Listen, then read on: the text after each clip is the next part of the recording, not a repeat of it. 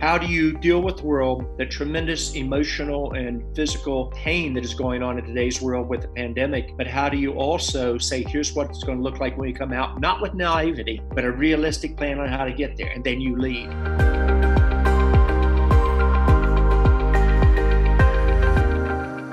Welcome to another episode of the ROI Podcast presented by the Indiana University Kelley School of Business. I'm your host, Matt Martella, joined by the Dean of the Kelley School of Business, Heidi Kesner. Here on the show, our mission is to help organizations make better business decisions. So, if this is your first time tuning in, we just want to welcome you to the Kelley family and let you know that we exist for you. So if you're an organizational leader who's really wrestling with some tough leadership decisions, if you're looking for some expertise and would love to get a hold of some of our faculty and pick their brain, or you just know of a great individual who's going to make an awesome guest for our show, send us an email to ROIPod. That's ROIPOD at iupui.edu. It's incredible the time we live in today as a society. Here, we can grab a device that fits in the palm of our hand and can access data from anywhere around the world. We can get knowledge from everywhere and look up anything by a couple sentences, and instantly you have instant feedback on your device. So it's not the important thing that we gain this information and whoever has the most information to win. It's how do you connect those pieces together, and how do you leverage that information to connect the dots, if you will, in order to make great business decisions. Well, today we are honored to sit down with the former CEO of Cisco Systems, who's the author of the book Connecting the Dots: Lessons for Leadership in a Startup World. He's a Kelley School of Business MBA alum and now the current founder and CEO of JC2 Ventures, Mr. John Chambers. Welcome to the ROI Podcast. Matt, it's a pleasure to be with you today. We've got to call each other by first names, if it's all right, including Dean. If I may call you Heidi, I'd be honored. So you have this incredible book that you've published called Connecting the Dots, and it's been so fun to read. And one of the biggest takeaways I gained from it is the simplicity of how it's put together. It's very simply written, yet it's so powerful in the principles that it offers and the wisdom that it shares over your time at Cisco. And, you know, there's this common thread or the thesis that constantly shows up throughout the chapter. You know, the quote where you say, quote, "When I look back on the incredible competitors," you're speaking of the competitors of Cisco Networks, who later disappeared, "I realized that most of them didn't fail because they suddenly did the wrong thing. They failed because they kept doing the right thing for too long." And that's a very interesting thought. And I want to know why that is such a powerful quote for you and how that became the bedrock for this whole book. If you think about it, life, we're more a product of how we handle our challenges and how we deal with the setbacks than we are our successes. And many people often don't realize that until you have children and you begin to see how important it is, not how your child handles a great grade or a winning soccer goal, but when they get knocked down for the first time, when something goes wrong in the social environment, how they respond to that has a huge amount to do with their future. For me, being dyslexic, and I never used to talk about that at all, I thought it was a huge weakness and a secret that I would keep. I had to learn to overcome it. And without a great teacher, Mrs. Anderson, I would have never got around it. Once I did, even though my parents are both doctors, once I learned how to deal with the challenge, I could accomplish things I never dreamed were possible. I also saw that at West Virginia, my home, where it was the industrial center in terms of the chemical industry of the world, coal mining center of the world, and more millionaires in West Virginia than all the United Kingdom combined. Yet we lost our leadership because we failed to change. We kept doing the right thing too long. Then I saw it in high tech with IBM, a mainframe player that missed the mini computer business. Wang Laboratories, the mini computer company I was with, missed the PC and client server. PC and client server players missed the internet. The internet, in part, missed the cloud play. You know where I'm going with this. Almost inevitably, a new generation of leaders come in because somebody keeps doing the right thing too long. And it actually is worse than taking the risk and occasionally missing. So I like to just share that very candidly. But I've also learned, to your point, in teaching, the students, and the students can be 60-year-old students. I'm constantly learning myself. They'll remember the stories more than they will the punchlines. So that's how I tried to write the book. tell the stories in the book and then kind of the key takeaways at the end of the chapter, summarizing the chapter with key points. So, John, this gets to the very heart of management and ensuring that a leader can get his or her organization members to follow new paths, even when the current paths may be still financially promising. Yes. This is moving from one S curve or life cycle of technology to another. So I'm wondering what your best advice is for leaders. How can they almost act like a Paul Revere, a sense of heralding and convincing people about the need for impending change because of the challenges that you're going to face? What's the best way to convince people in those circumstances?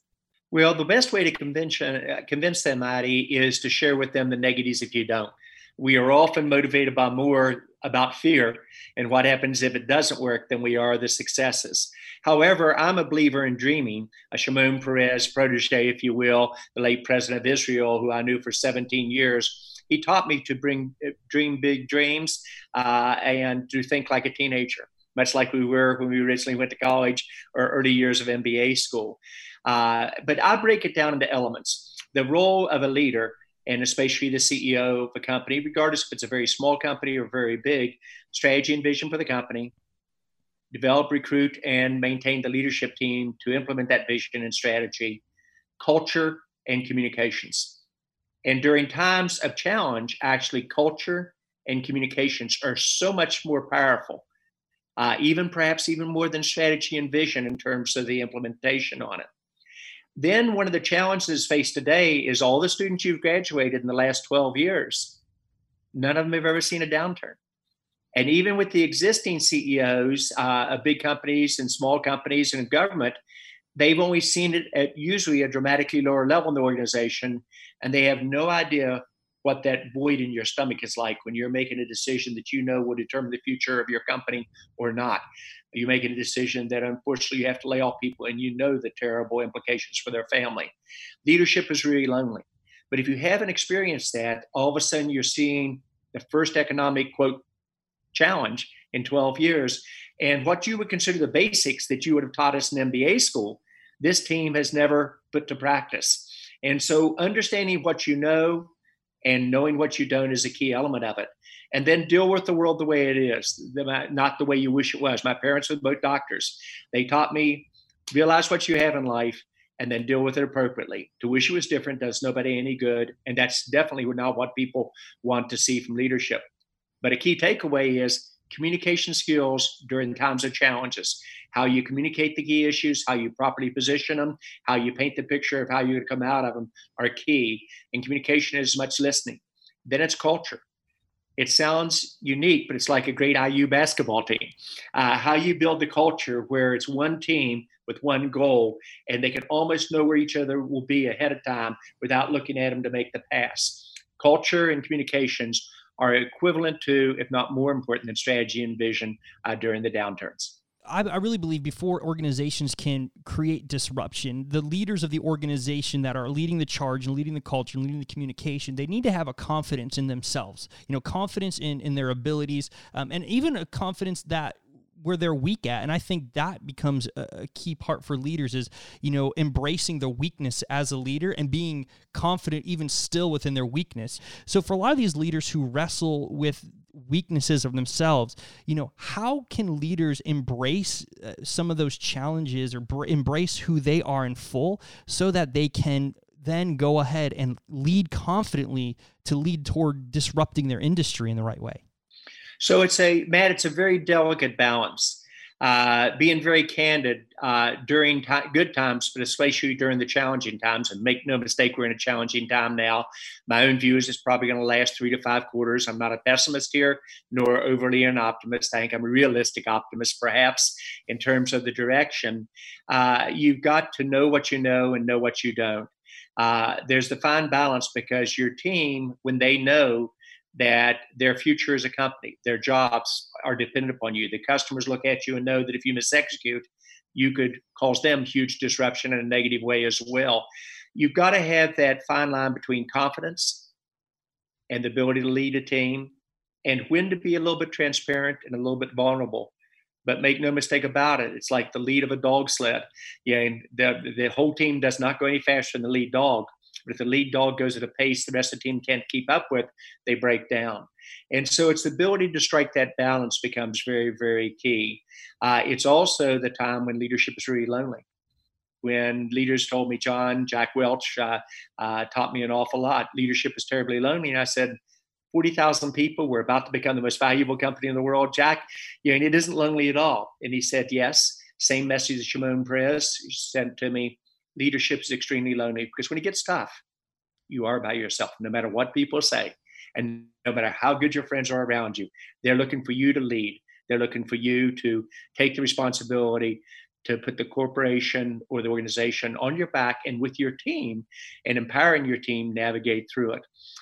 It's scary the first time you do it. If I could tell you, I felt really good going into it. I've always known what I know and know what I don't. I may not admit to it, Matt, but I focus on that. And I knew going into my first huge downturn in 2001, I didn't have all the answers. And then I took a real risk because we had been the most valuable company in the world and we couldn't do anything wrong. I mean, there was never a negative article for 10 years written about Cisco. We created 10,000 millionaires among our employees.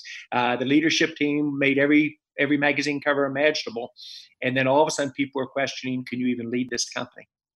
And it's the classic execution. And if I can, I'll go into it. When you find yourself in a crisis, the playbook is remarkably predictable. Number one, be realistic how much was inflicted by the outside forces and how much internal. And if you've got internal problems at the same time as external, you've got to deal with them both together.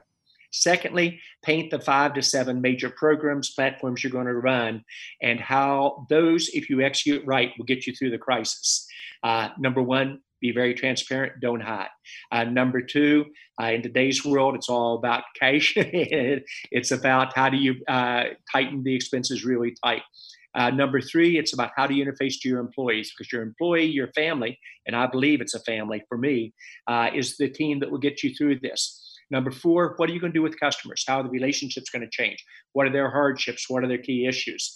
You walk down through several more, and I always believe in one or two, quote, wild card topics that are here's what is very unique as we come through it.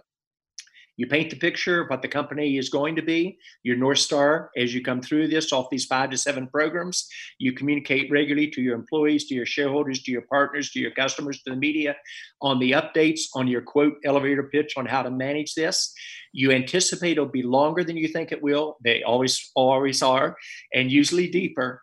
And you position the company for how you come through it. And you just stay with that rhythm. And then at the right time, as things, you begin to get that really working well, then you have a chance to break away. What many people don't realize is we went from a company at Cisco with 70 million in sales to 47 billion at my time at Cisco. We gained share during the good times, but really it was during the bad times is when we broke away from all our competitors, and usually where the competitors wilted under our intensity, if you will, on that. So every downturn I've been through, we've gained share on. And I try to teach the startups how do they do the same thing. How do you deal with the world, the seriousness of it, the tremendous emotional and physical pain that is going on in today's world with the pandemic and the issues with it. But how do you also say, here's what it's going to look like when you come out, not with naivety, but a realistic plan on how to get there. And then you lead. And so with my 18 startups, one of the things I want to do is how do we lead through this with all 18 as an example for others? And that's where I partner with President Macron in France and Prime Minister Modi in India on how do you do startup nations in France, where I'm the French high-tech ambassador, or in India with the Digital India with 1.4 billion people, where I'm the chairman of the U.S.-India Strategic Partnership Forum. So it's how do you get those anchor points, if you will, what you do and how do you make a difference? John, I want to go back just for a second to the disruption we were talking about. And I recognize in the question I'm about to ask, your answer may have been different just 2 short months ago at the start of all of this pandemic versus now. But I'm wondering what industries you think will likely be disrupted as we move forward in the future. What are the industries that are most vulnerable? They're all most vulnerable. Unlike 2008, where the finance industry was the key challenge and the key problem, the great news is our financial companies are in very strong shape and they can help lead through it. But they're also vulnerable to a new generation of startups. So it'll go across every industry in terms of the exposure here. Nobody's immune from it. You either disrupt or you're going to get disrupted. The speed of disruption is going to be based on a terrible pandemic, the most steep market GDP decline, probably 15 to 20% this next quarter, negative, which even when I read about it in the 1929 books, I said, that's impossible. It's going to happen from 3%, 5% growth to minus 15 to 20. And then what you look like as you come out through it. So this is kind of how I tend to approach it. I approach it, this country, if we do our job right, we'll come out of it stronger than before. It's a lot what you all taught me at Indiana in the business school. You did an amazing job, even with a very difficult, slow student that I needed remedial training periodically, but really focusing on how do you drive through it. So education's the equalizer in life. My parents taught me that. You combine that with the internet, the second equalizer in life, and the wild card, all of you want to watch. I think the third one's going to be artificial intelligence and automation at an unbelievable speed. So those are kind of, if you will, the foundations. I think great schools, great countries, great businesses will be built upon. I want to go back just for a second to that education is the great equalizer, because that's a point you make in the book. And of course, I can't resist this as dean of a business school. Sure. You say that an education can give you something no one can take away, flexibility to do what you want, and a process of continuous learning. I'm wondering, what can business leaders do to embrace that philosophy of education and continuous learning in their own organizations? Well, I think it ties back to culture. Adi, if you watch a culture, and at Cisco, we were a family. All 75,000 people. I knew every illness of every employee, their spouse, their kids, even their parents. It was life-threatening. We were there for them like no one else. If you will, not just a capitalistic old world view of how do you make money for the shareholders, but also how do you benefit society. And by the way, the two of them go hand in hand amazingly well. Wherever I was number one in the world in corporate social responsibility, we were number one in market share without exception in terms of the direction. And so it's how do we as leaders think about this perhaps differently at a different speed than we've done before, and how we execute through it. It's going to be tough. I don't want to mislead anybody listening to this podcast. 40 to 50% of the Fortune 500 will be gone in a decade. This will dramatically accelerate it. Back to your industry question. Obviously, areas that are most vulnerable, airlines, if you will, transportation as a whole, hospitality. But one thing that will surprise you, several of those companies, and this is the cool thing about startups, I'm touching them all, you have several of them that are going to say, we don't want to be in this crisis, but we can deal with the world the way it is. They are going to leapfrog and attempt to break away versus their traditional competitors now. And they're willing to take the risk and bet their future as the company and as a leader on making that transition. And you're seeing it from areas you might shock you. So everybody's going to be disrupted, but it will probably be more of a rolling disruption depending on the industry, whether you're in retail or whether you're in financial over time. But everybody will be completely disrupted, and every company will be. Probably 70% of the startups will be gone not just in a decade, probably 30% of them, maybe even 40 will be gone in 2 years. We saw that in 2001 in high tech. We saw it at 20 to 30% in the 2008 downturn. You know, sticking with education, a lot of organizational leaders may struggle with, wanting to be hungry. I mean, they just want to keep doing the same thing. Like your quote says, how we started this off, it's not that you do something wrong, but it's you do the right thing for too long. And I think that even that mindset even comes into education, where organizational leaders think, well, I know what I know, and that is getting me by, and that is, it's making me successful. Yet without having that hunger to grow and to be ahead of the curve, like you say, people are going to get left behind. So for organizational leaders who are hungry and are trying to gain knowledge, where, from your perspective, is a great place for them to spend most of their time in developing their leadership skills? I'm going to show you my bias here. I believe that you look at the future of a company, it's about understanding your customer well, and it's about understanding your employee family. And I realize employee family isn't for everyone, and most companies really don't practice that. but boy, it's powerful if you do. So what I do is I listen to the customers and they tell me the market transitions that are going on. You talked earlier, Matt, about the capability to get access to your iPhone and the ability to see everything going on in the world. That's old school. I was doing that 25 years ago, knowing every order at Cisco everywhere in the world versus forecast as of 1 minute ago, versus based on that rate, what the week would be, what the month would be, what the quarter would be. 80% of our business was new every quarter. We never missed a forecast. Always plus or minus 1 or 2 points above, 1 or 2 cents above. And people say, well, it's amazing how you keep doing that. And I always wondered, well, why didn't you anticipate I would do it each quarter on it? And the one quarter we were still within the range, but 1 penny below consensus, the stock dropped 20%. So understanding how do you do this? But what got me into trouble was I became too dependent upon those numbers. And so in 1999, the December time period, it was growing at 70% year over year the first week in December. Historically, that meant I was going to grow at least 50% the next quarter. I'd only forecast 35%. I told the market we were going to grow 35% plus. And by the third week in January of 2000, we were dropping at a pace that was breathtaking. Unfortunately, down 30%. I'd never grown less than 50%, minus 30, a swing of 100%. I made the mistake of, even though the financial markets were dropping, I did not go out and spend the time with the customers. And if I'd done that, I would have seen it coming. I didn't make that mistake again, but it was very painful. However, once the topics that we had found this, I realized my mistake. I made the decision, called my management in the morning. We announced that afternoon restructuring the company, unfortunately layoffs. We outlined a plan and we were done in 51 days before any of our competitors even moved. And while I'd done anything to avoid that, and I mean anything, it was what broke us away from all our peers. And most of our peers didn't even make it through it in terms of transitions. I want to follow up on this idea about data and getting information from your customers, because sometimes people, organizational leaders, they sort of negate customer comments. They'll say, oh, those are bad customers, or, we don't care if we lose those customers anyway, or they don't know us, they don't know anything about us, or you can't please everyone. And I'm wondering, how do you contextualize the customer feedback? Of course, you don't want to overweight any single voice, but you certainly don't want to dismiss customer feedback that's so valuable. So how do you make those judgments and weigh those perspectives?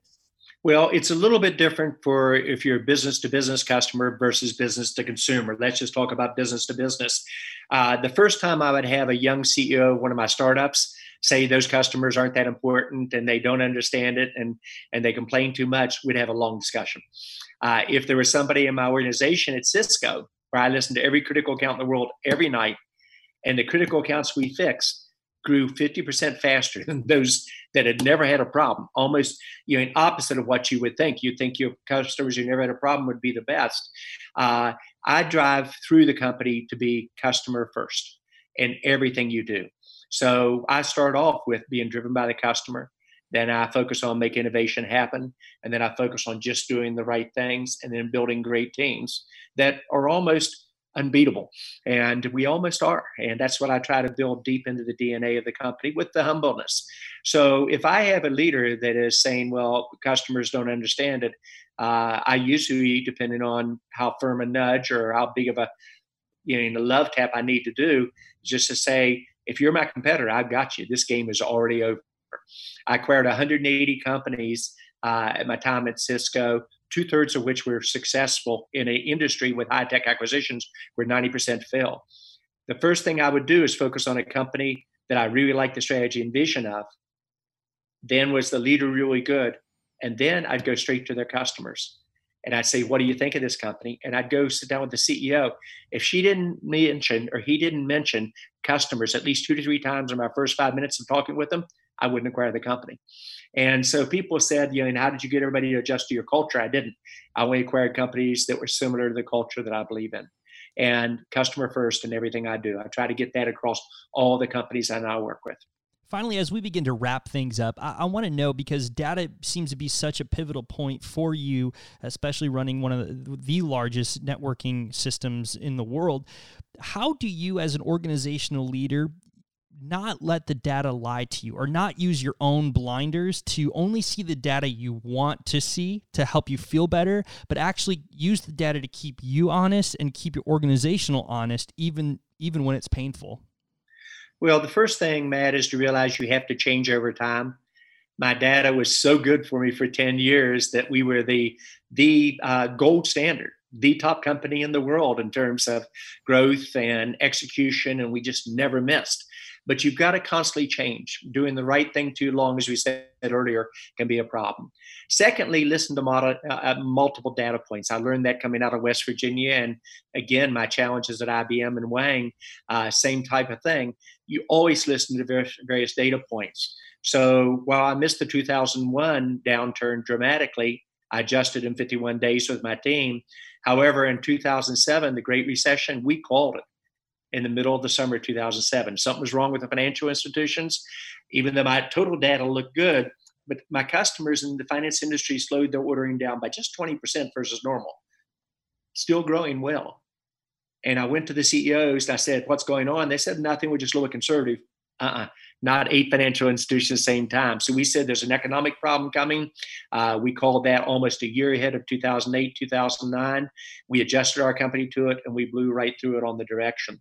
And even today, we'll see if we've got the upturn right, which I think will be by the end of this year, if we get the pandemic reasonably under control and if the governments continue to do the right things. I said in January and February, there's something wrong again in the economy. I saw it out of Asia. I saw it with my startups. All of a sudden, people weren't traveling. They were having trouble closing business. The issues in China were coming down into Southeast Asia. I'd seen this movie before.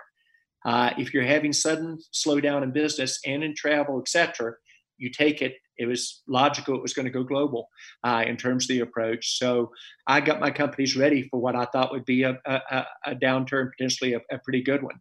I'm now switching literally this last month to getting ready for the upturn, and how do we position it, and how do we slide that skill forwards or backwards based on the issues in front of us. We'll see if we got the upturn trend right or not. But again, it's all customer driven, capturing data from many, many sources, sometimes from sources that may shock you in terms of who can give you the best input. I can't resist asking, John, you talked a lot about M&A, and you have an amazing M&A track record, mergers and acquisition track record. And it's very, very clear that being an effective negotiator is a very important part of being a good corporate leader. And so what you talk about is you need to really understand all the perspectives, anticipate how your customers are going to respond, your peers are going to respond, your competitors are going to respond, and you play it out almost like a chess match. And I was just wondering if you could talk about or speak to why you think it's so important to understand the motives of others and their style of play. Why is that so important? Well, the first is that I'm a huge believer that if you analyze your competitors or even your own team, you're going to be able to predict pretty much what they'll do under situations. So I knew all of my CEO counterparts who were our competitors, what motivated them, what schools did they go to, what did their parents do, how would they make decisions. And in playing the chess game, I could usually predict 2 to 3 moves out what they were doing.